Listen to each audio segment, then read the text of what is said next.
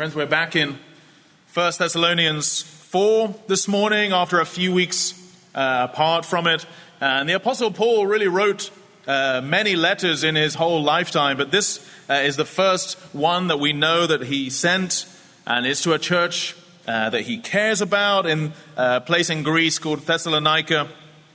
We've heard previously how he encouraged and how encouraged he was by them as well, how much he loves them, how he was with them and now he's apart from them and he really misses them so much. And at the end of this first section of the letter, we have this part of chapter 4 that we're going to be looking at today. We'll tell you about a man called John Turner. John was a man who cared for his wife, loved to talk to you about his daughter. He smiled every time you mentioned his grandchildren. He was the first person to arrive at church every Sunday morning. Actually, he was just the first person in the church building every day. He slowly meandered through the building, setting out the chairs, emptying bins or trash cans. He was never fazed. John was never flustered by really anything happening either in the building or in his life. Nothing was a big deal for John. And that was really until you began to talk about his Savior, Jesus Christ.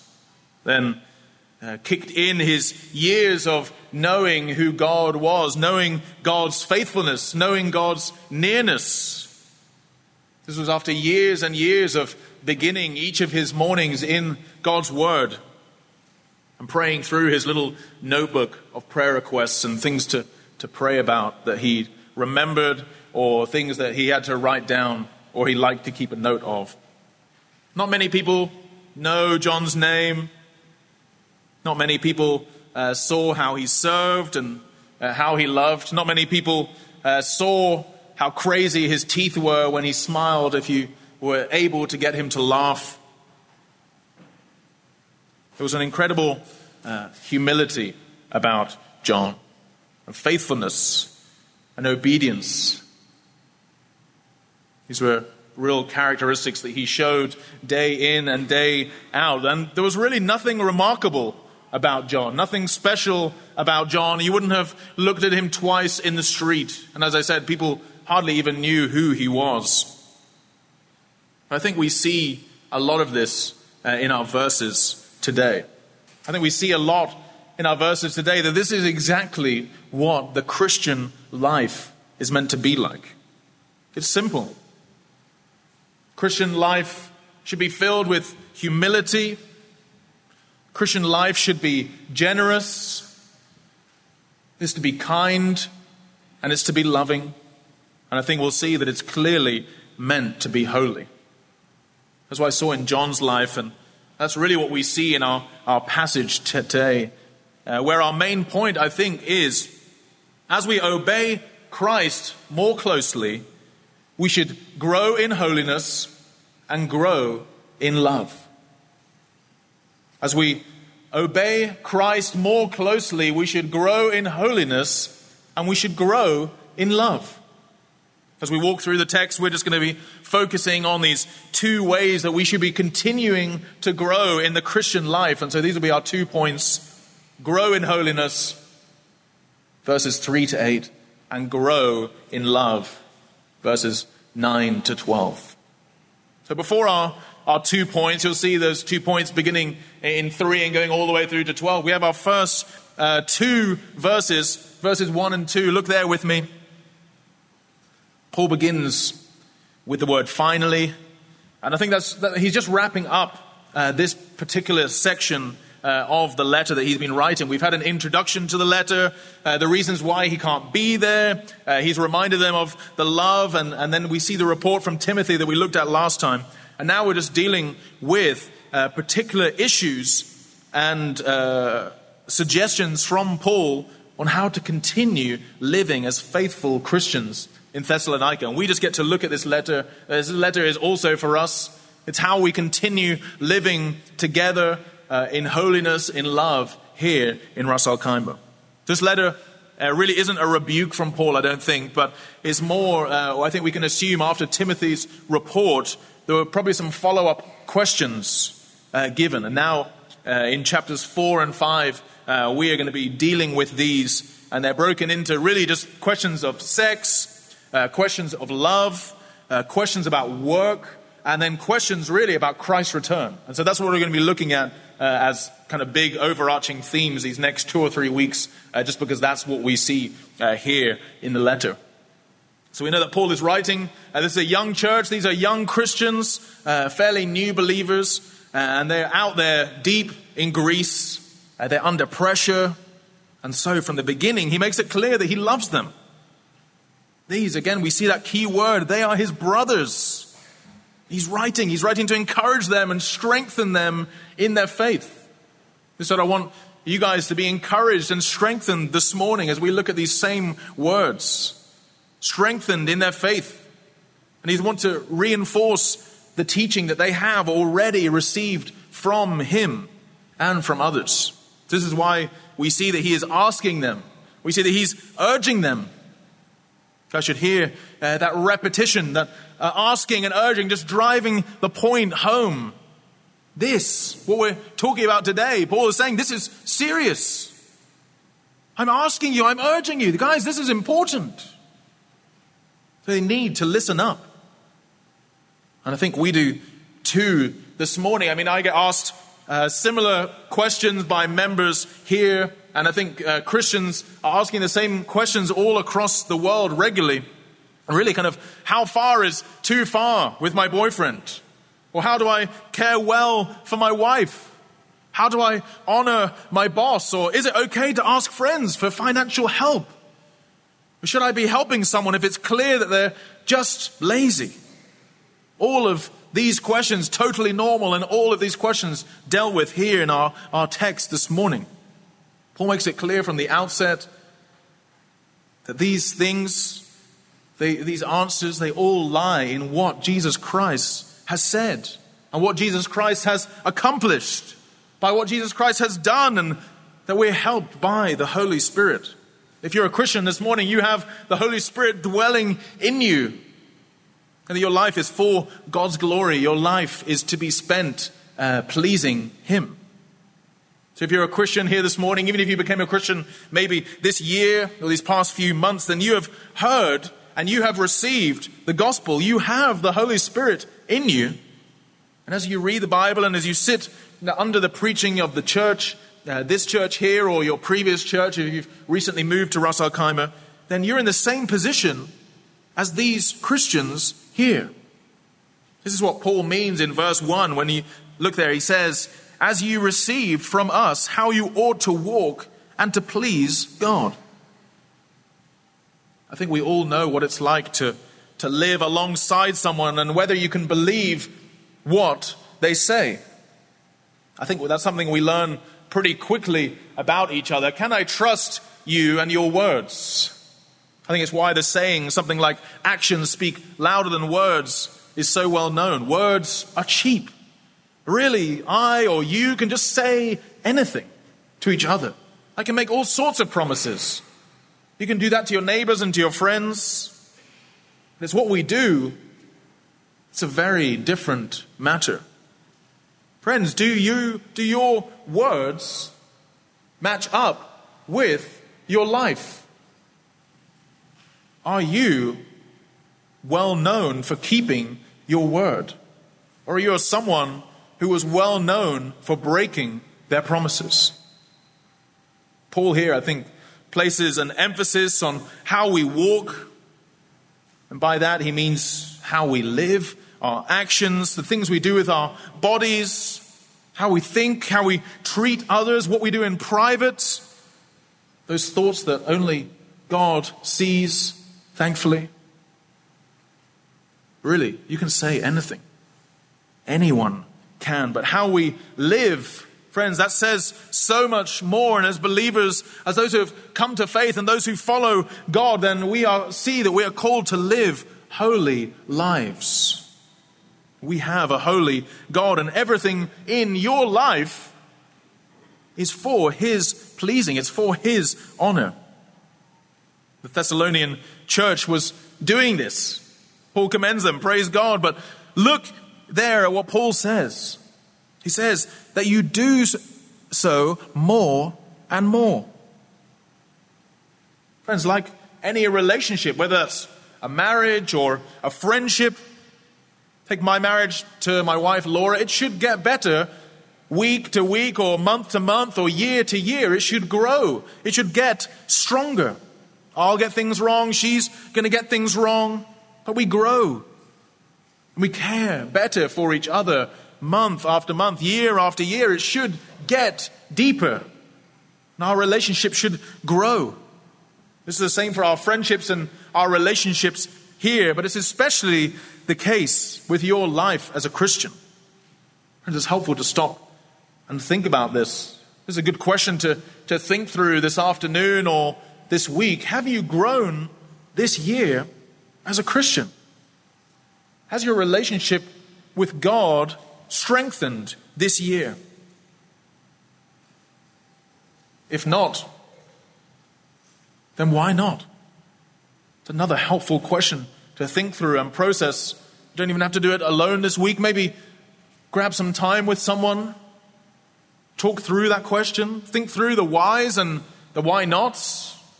What's happened this year? What's changed? We know that God has not moved. He has not changed who He is. Friends, like so many of these things this morning, we see the responsibility lies in us, in our own sin and in our own hearts. God never changes. He's always the same. So really through Christ's instruction and then through Christ's calling, sending out the apostles, we now have this teaching that's found in the Bible. It's the Word of God, and it's for our encouragement. It's for our instruction. All that we have in our Bibles is from God. These are not just Paul's good ideas that we're looking at this morning. These are not just Timothy's nice thoughts on the Christian life. Through Christ's commission and the influence of the Holy Spirit, we now have God's Word for us here today. This is what you should expect to hear preached from this pulpit. This is what you should expect week after week. You should settle for nothing less. Friends, look at verse 2. Paul carries on reminding them, you see that word instructions. I think that's a really important word and carries with it kind of military emphasis. Is often where that word is used in the Bible in a military context. What kind of image does, if I say military, what does that bring to mind? I was thinking through this, and I think it suggests to me, it kind of brings images of something that's deliberate, something that's disciplined. And this is really how we're to see the Christian life. Paul is reminding us that through our calling as Christians, through a holy God we now live for, that we now serve and live at His pleasure with His standards, as He describes, as He's given to us in His Word. This military language suggests action, means discipline. Paul ends verse 2 with this reminder that these instructions were given, he says, through the Lord Jesus. Friends, if Christ is your Lord, then you should love His Word, and you should be living for His glory. Friends, Christ is the Lord of our lives. If you're a Christian, this should not be a shock or a surprise to you this morning. And if you disagree or that makes you feel particularly uncomfortable, then you might not be a Christian. Christ is not the Lord of your life, then you can't be a Christian. What Paul is saying, it's not just friendly advice here.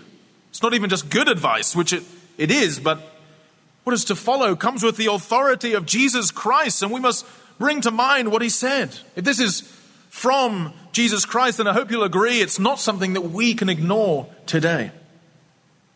It's important that you see through the text today that we are not to be self-pleasers or man-pleasers, and above all, we are to be God-pleasers in all that we do. This is what Paul is hitting at hard in these verses. They are to be a people that seek to please God more. And this means they will grow in holiness and grow in love. We come to our first point. Grow in holiness. Grow in holiness. Verses 3 to 8. I read a pretty shocking headline this week that said, "Man happily includes wife's lover in wedding photos." And in the article, the groom is quoted as saying, "Cheating on me is just part of her identity." This sounds exactly like something horrendous out of ancient Greece. But friends, this is society today. This is exactly the same situation that the Thessalonians have been saved out of. They were living, this letter written to a people living in a society where other heathen religions, they either encourage or at least ignore the sexuality or the sexual preferences of their devotees or of people. We're in a situation today where a man is okay with his wife, having a lover, but including that lover in their wedding photos. Satisfaction and pursuing your own desires and identity were and still are the order of the day, either with your slaves or another person or whoever you wish, young or old, male or female. This is generally thought of by great and contemporary philosophers like Plutarch or Cicero at the time, but also maybe modern philosophers like Minaj or Doja Cat have said, "Let not pleasures always be forbidden." Let not pleasures always be forbidden. I'll let you decide which one of those philosophers said that. But friends, we should not be surprised by the world. Should not be surprised by its reckless pursuit of self or of desire, of excess. And of course, should not be surprised by its rebellion against God.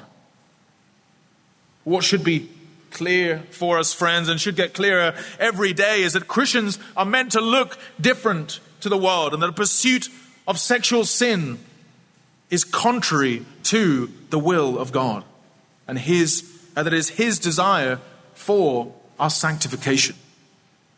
That is where Paul is writing to the Thessalonians from as they find themselves in a similar situation to what we do today. What is acceptable, what we see and what we hear and what the Word will tell you to pursue. In these verses for us today, Paul is immediately linking your obedience to Christ and how you live your life, including how you use your body, how hard you work at your jobs, how you enjoy yourself. Really, every area of your life upon conversion is to be changed and reoriented. You were previously walking in one direction, and then you heard the gospel. If you're a Christian this morning, and immediately upon following Christ, your life has completely changed. The direction you're living should be completely changed.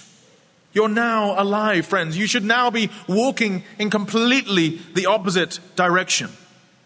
All, instead of pursuing yourself and your own pursuit and desire and satisfaction, now completely walking towards the Lord in obedience to Him, seeking His glory, His satisfaction. Friends, this is not because of anything you've done. This is because a holy God chose you. He has set you apart. This is what sanctification, that word there in verse 3, that's what it means to be set apart. It's God's will for your life, your sanctification. If you're a Christian, you are sanctified through the finished work of Christ. You are holy because of Christ's finished work, but simultaneously, God has called you to be holy and to continue in your holiness. It's the same in the law courts when we see that adoptive declaration When the judge's gavel comes down and declares a child to be adopted, that instant, their identity changes. Or the same when a slave is set free, that instant, they are free. But there are challenges. They need help. We need time to understand and what it means to live in this new identity, to live in this new life. The decision is final, it's complete. But friends, you've been set free. Now we have instruction and there's help to help us now live in the truth and the goodness of that new identity. You truly, if you're a Christian here this morning, you are now part of God's family, and He is the one who's given you all that you need to do this through His Holy Spirit. He's given us His Word. He brought you to be part of a church. Friends, becoming more like Christ. This is our job and our task every day with His help in preparation for an eternity with Him. Like that adopted child, you have been removed from that dangerous situation, that perilous situation that you were in, pulled out, and your identity has changed. And over time, as you now live in this new situation every day with the help of the Holy Spirit, you're to grow, to understand that new identity further and leave behind your old life. But it takes time. Of course it does. 2 Corinthians, I think, is so helpful for us as we understand we have the Holy Spirit in us and we're now the temple of God, and that spiritually and physically we are to seek to live for God's glory. It says, "Let us cleanse ourselves from every defilement of body and spirit, bringing holiness to completion in the fear of God." Let's look there at verse 3 with me. Paul continues there. He says, the one way that we are sanctified, growing in holiness, is as we abstain from sexual immorality. There are so many things wrapped up in this short sentence. First of all, just that word abstain. What does that mean? It's a word that means, the dictionary says, it means deliberately refrain. To deliberately refrain from something. We see there that there is some choice, some control, there's the ability to stop. It shows that when we come to sin, to sexual immorality, that there is some assessment for us to make. There are decisions that we need, a plan that we need to process it in a meaningful way so that we can properly fight sin. Friends, perhaps you here this morning, perhaps you're better at planning how to sin instead of how to avoid it. Friends, perhaps you're better at planning how to sin instead of planning how to avoid it. So for the Christian, have the instruction to abstain from sexual immorality. I think initially that might just be a frustratingly short sentence, a frustratingly short list. I don't know about you. Is there not more that Paul was going to say about that? Isn't there like a little list of something to check off? Maybe sometimes this, you can only do X on a Thursday, or if you're engaged, then you can maybe do Y, or if you really like her, you can do Z, or maybe if you think he's really special, then A and B are totally fine. I think we can really desire for more information, to have more blurred lines. I think Paul here for us, friends, is deliberately succinct, as here for us and for the Thessalonians. He lifts up that whole box of sexual sin, the whole box of it, and puts it all down in front of us, all wrapped up and sealed, and says to us, don't go near it. Puts all of it in front of you this morning and says, don't touch it. Don't touch. It might be tempting to look at. the whole box, everything in one. Don't go near it. Just to be clear, Paul is saying that for the Christian, there is to be a complete avoidance of sexual immorality. A complete avoidance. This is anything outside of sexual intimacy or intercourse within the marriage of one man to one woman. As we see again in Genesis 2, we see that in Mark 10, we see that in Ephesians 5. I hope if for married couples this morning, I also hope you see that this means that there is a lot of scope. There's a lot of scope to enjoy and explore and experiment with a wide range of ways to enjoy this intimacy within your marriage, whatever you decide to do or to not do. Friends, Paul very clearly here draws a firm, very defined line in the sand for us this morning, for anyone that is not married. If you are not married, then these things are not for you, not yet. This should be a very liberating and also a very straightforward thing for us. Paul is not dealing here with different scenarios or different options, but is giving us clear guardrails, clear guidelines for Christian holiness, for our good. This is for our protection. Also, more importantly, this is for God's glory, as I think we'll go on to see. Does this mean that married couples cannot be sexually immoral? No, of course not. We'll look at that in our coming verses too. But friends, for those of us who are not married, anyone who's single here this morning, Paul is putting all of this in front of you for the Christian life, and saying, do not touch this. Don't go near it. Look at verses 4 and 5. For just a brief second here, I want you just to try to ignore the gendering of these sentences. I think it reads like a lot of this is just written to brothers, and it talks about he and him. And I think just for our time together, this is unhelpful. Of course, I know gender is important, but these verses are as much here for ladies as well as men this morning. I don't want the ladies here to just tune out. I think these temptations are an issue for ladies as well as for man. For whether this is lust or temptation, please don't just tune out because you see the word he there.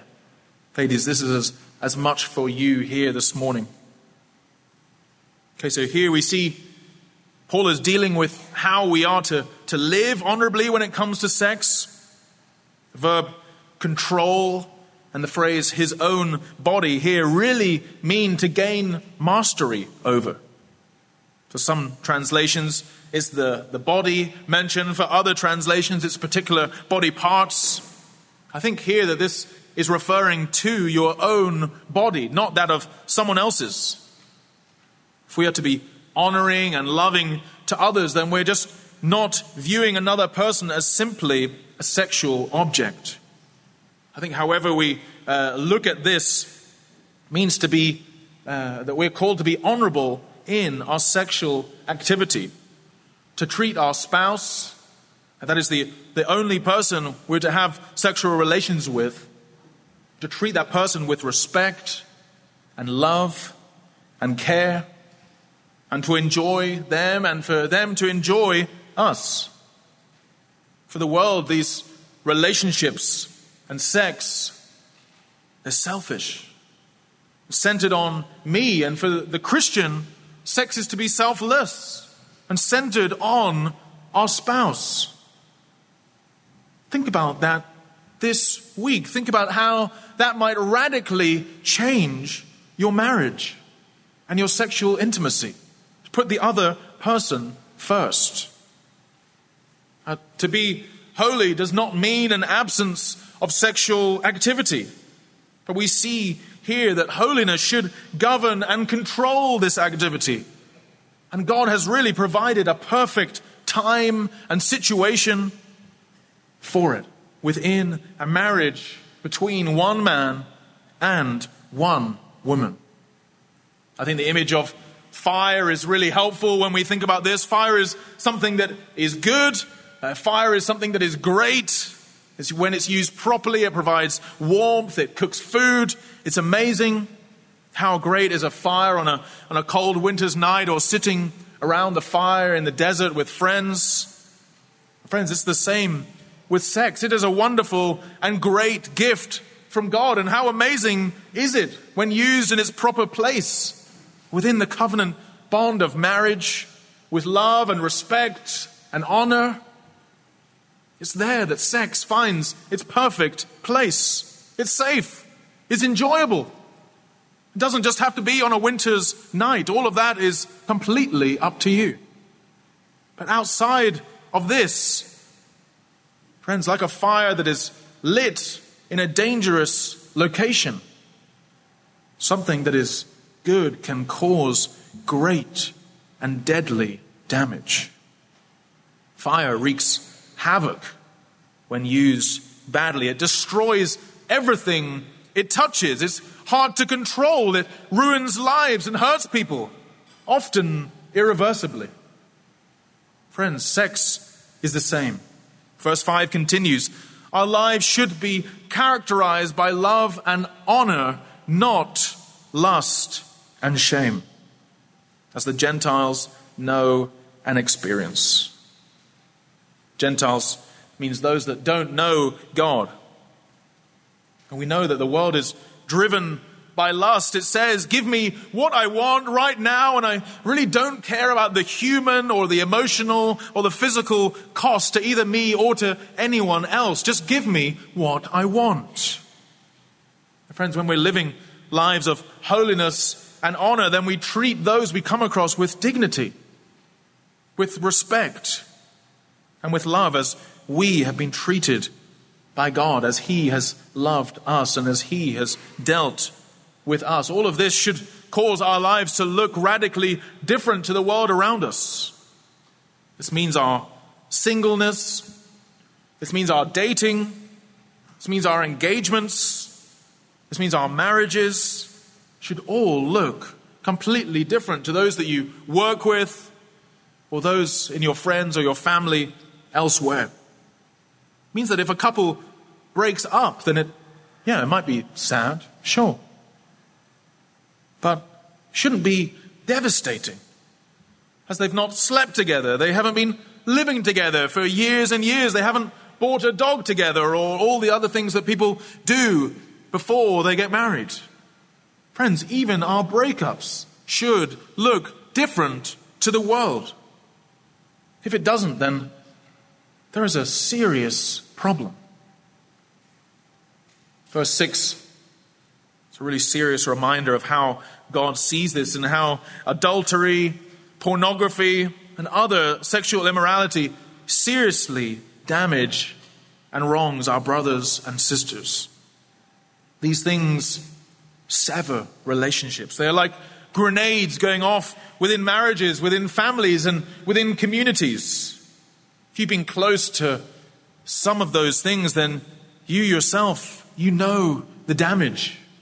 You've seen it firsthand. You might even still be scarred by it this morning. This is very serious. Friends, this verse also points to the further danger that goes along with getting it wrong and how it hurts others. But also in verse 7 and 8, we see how it's ultimately God that we are primarily dishonoring. God here is described as an avenger. If we know from Romans 1 and Romans 8 that they say the wrath of God is revealed from heaven against all ungodliness and unrighteousness of men. Romans 8 says, if you live according to the flesh, you will die.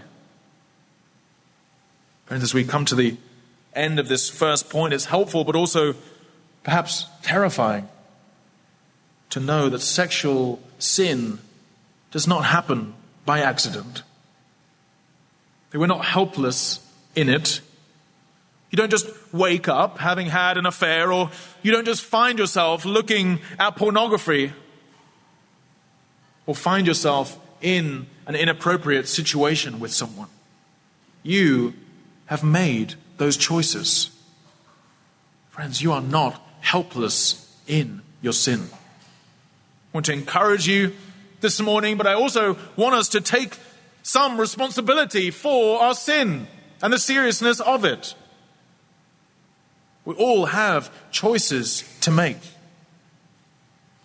Friends, we need to not kid ourselves that we need to take those thoughts captive. Or we need to not be going on our laptops late at night. Or we need to stop hanging out so much alone with that particular guy. Or we need to begin seriously confessing our sin to one another. Be praying. And be actively fighting for purity. Hope you see this is a very serious matter.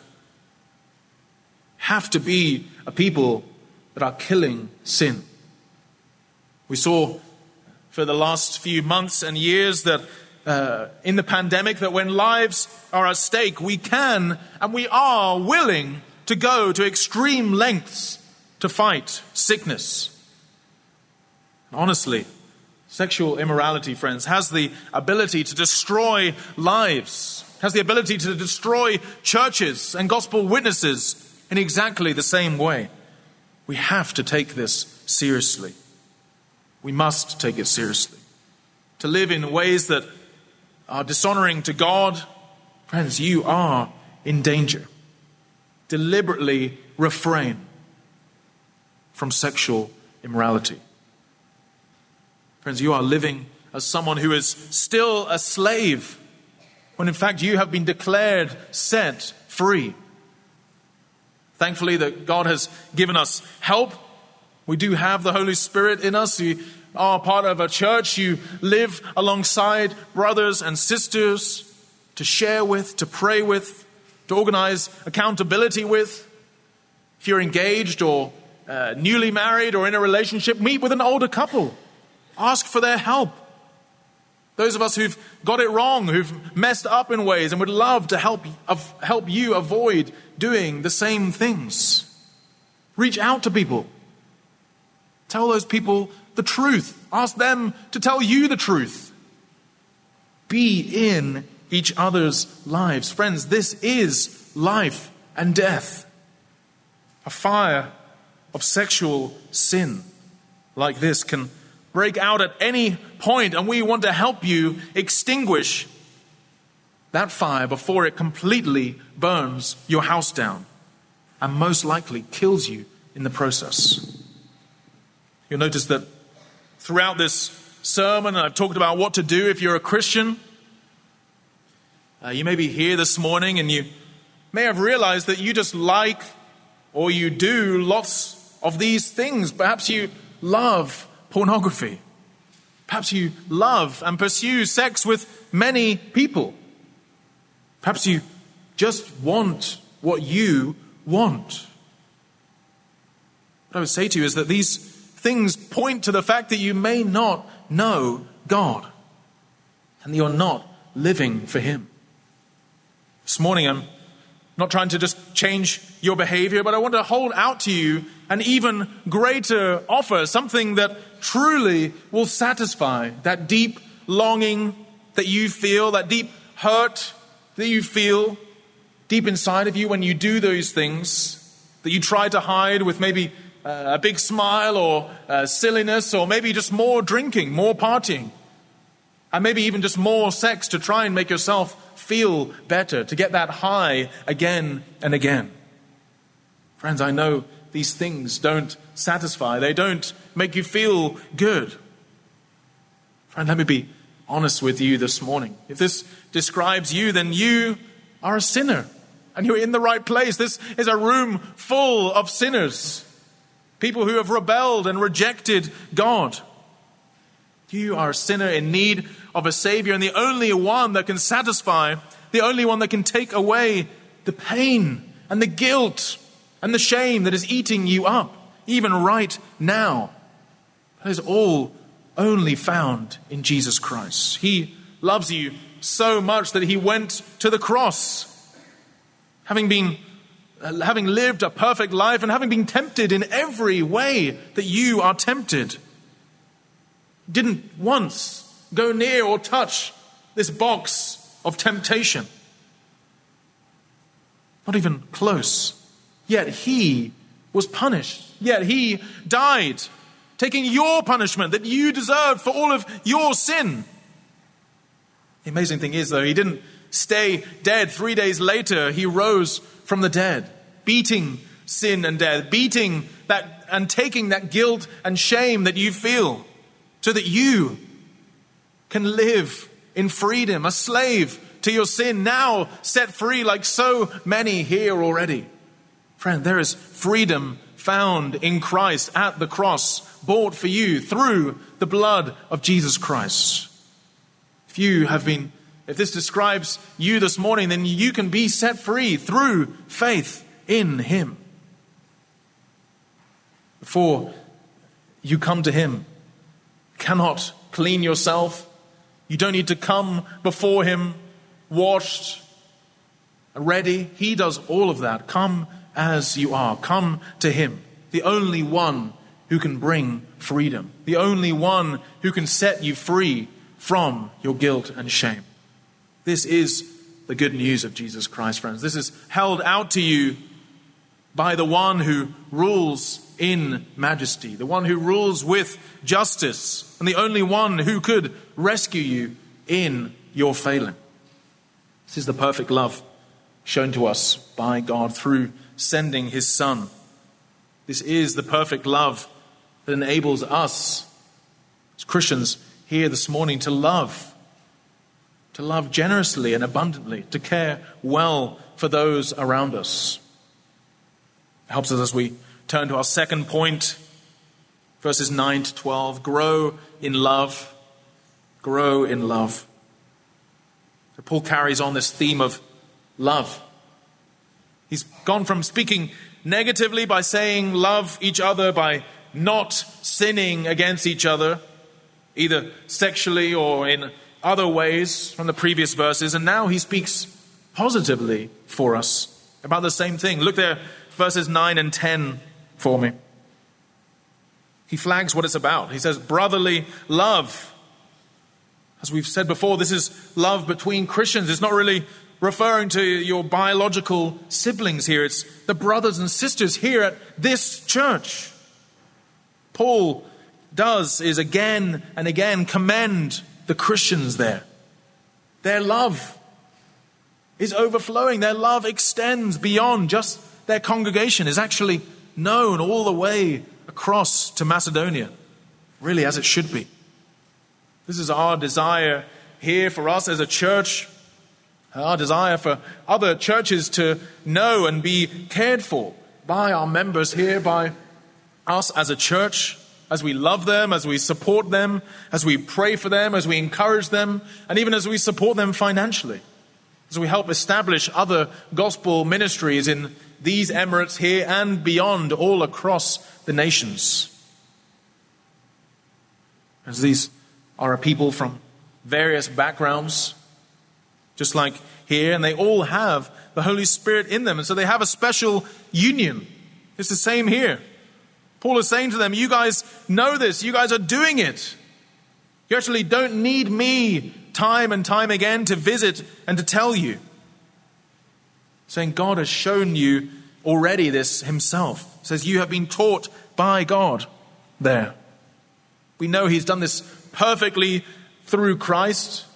Yet even for us this morning, we still need constant nudges of this. Keep on doing these good things. And we know that brotherly love is a love that puts the other person's interests first. Seeks to encourage the other person when we don't feel like it. It means us praying for each other, lifting them up when they're struggling and supporting them and helping them. I think it also means probably the more difficult thing. It's also celebrating with them when things are going well. This is the hard thing to do, isn't it? Celebrate with someone. When someone's struggling, it's very easy to put our arm around them and say, "Oh, I'm so sorry." It's actually very hard when things are going well in someone else's life and maybe not in yours. It's very hard to celebrate with someone. This is what it means to love someone, to stand and walk and live alongside our brothers and sisters here. Paul goes on then to encourage them to grow in this area, seeking to live quietly, being humble and working hard. We know we each have our own responsibilities in this area, and of course things go wrong sometimes. People get sick, or perhaps you work somewhere and you're not being treated very well by your boss. But Paul here is saying that in the regular day-to-day of our lives, look there at verse 11, and see these simple but I think hard truths. He's saying that in our regular lives as Christians, we should not be argumentative and controversial. That's in our conversations with each other, that's on social media, that's in your lunch break, in the staff room. Shouldn't enjoy stirring the pot. We're not robots, of course, but our talk and our conversations, our lives, they should be an encouragement to those around you. Perhaps you're here, perhaps you've been here for a while, and maybe you're struggling with friendships that are deep and close. Friend, the hard truth might just be that you are difficult and you are tiring to be around. That might be the hard truth this morning. That because of your conversation, because of how controversial you are, because of how you gossip, you are difficult to be around. That might be the truth for you this morning. We're also told there, look with me, it says, to mind our own affairs, to mind our own business. Stop getting involved in other people's business where it's not needed. Stop gossiping about it. Stop jumping in where it's not necessary. Normally this is obvious, but for some of us, we just love the drama. You love the drama. And it's causing problems. It's causing difficulties. Here we're told to mind your own affairs. Stop it. It's not necessary. Love people. Encourage them. Clearly there was another issue in Thessalonica that Paul also deals with here. Some members of the church that were lazy. They didn't want to work hard. They wanted to depend on other Christians in the church that had more money. They didn't want to pay their own way. They wanted someone else to buy all their groceries. They wanted someone else to pay their rent every month. They wanted someone else to always give them rides. Those are fantastic ways that we can bless people. But of course, sometimes things happen. Sometimes these situations come about because someone is lazy. Maybe they even have the money, they just would rather you pay than they pay. Friends, maybe this is you. Maybe this is you. Friends, Paul here is saying that to be consistently dependent on someone else instead of getting a job, that is unloving. Paul says not only is it unloving, but there at the end of verse 11, you see that it means that you're not walking the Christian life properly. And worryingly, the church knows it. And he says, sadly, the outsiders know it too.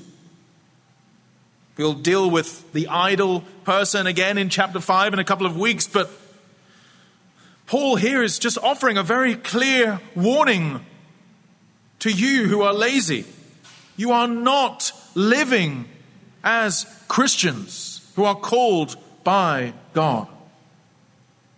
Christians are not called to be lazy. Everything Paul here discusses is sandwiched between chapters 3 and then the rest of 4, where he reminds the Thessalonians of the reality of Christ's return. Friends, Jesus is coming back.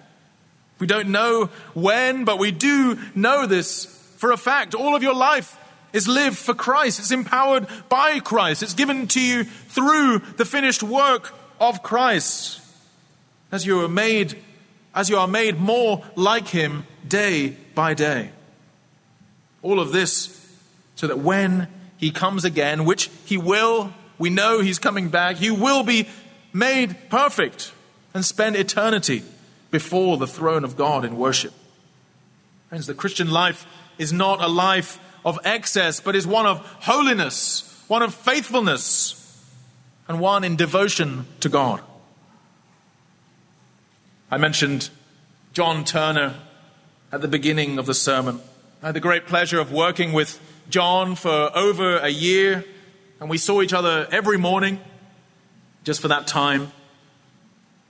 Just a kind, gentle, humble, and quiet man who was so generous to me in so many ways and to so many others. It was how he asked about being newly married, or how he showed me the ropes even of my new job, even though I was his new boss. He went to be with the Lord through the night just one weekday evening. I woke up to a message from his wife. And not much fuss was made. Not many people at John's funeral. No major controversies or great excitement. All just spoke simply of a man who trusted the Lord. One who pursued the Lord simply day by day and was faithful in all that he was asked to do. What a wonderful legacy many Christians like John leave, who love and serve, they are faithful, and they are peaceful. Some of us are called to the public sphere, but many of us, I think nearly all of us, are called to be holy, live simply, work diligently, love deeply before each other, before the world, and before our holy God.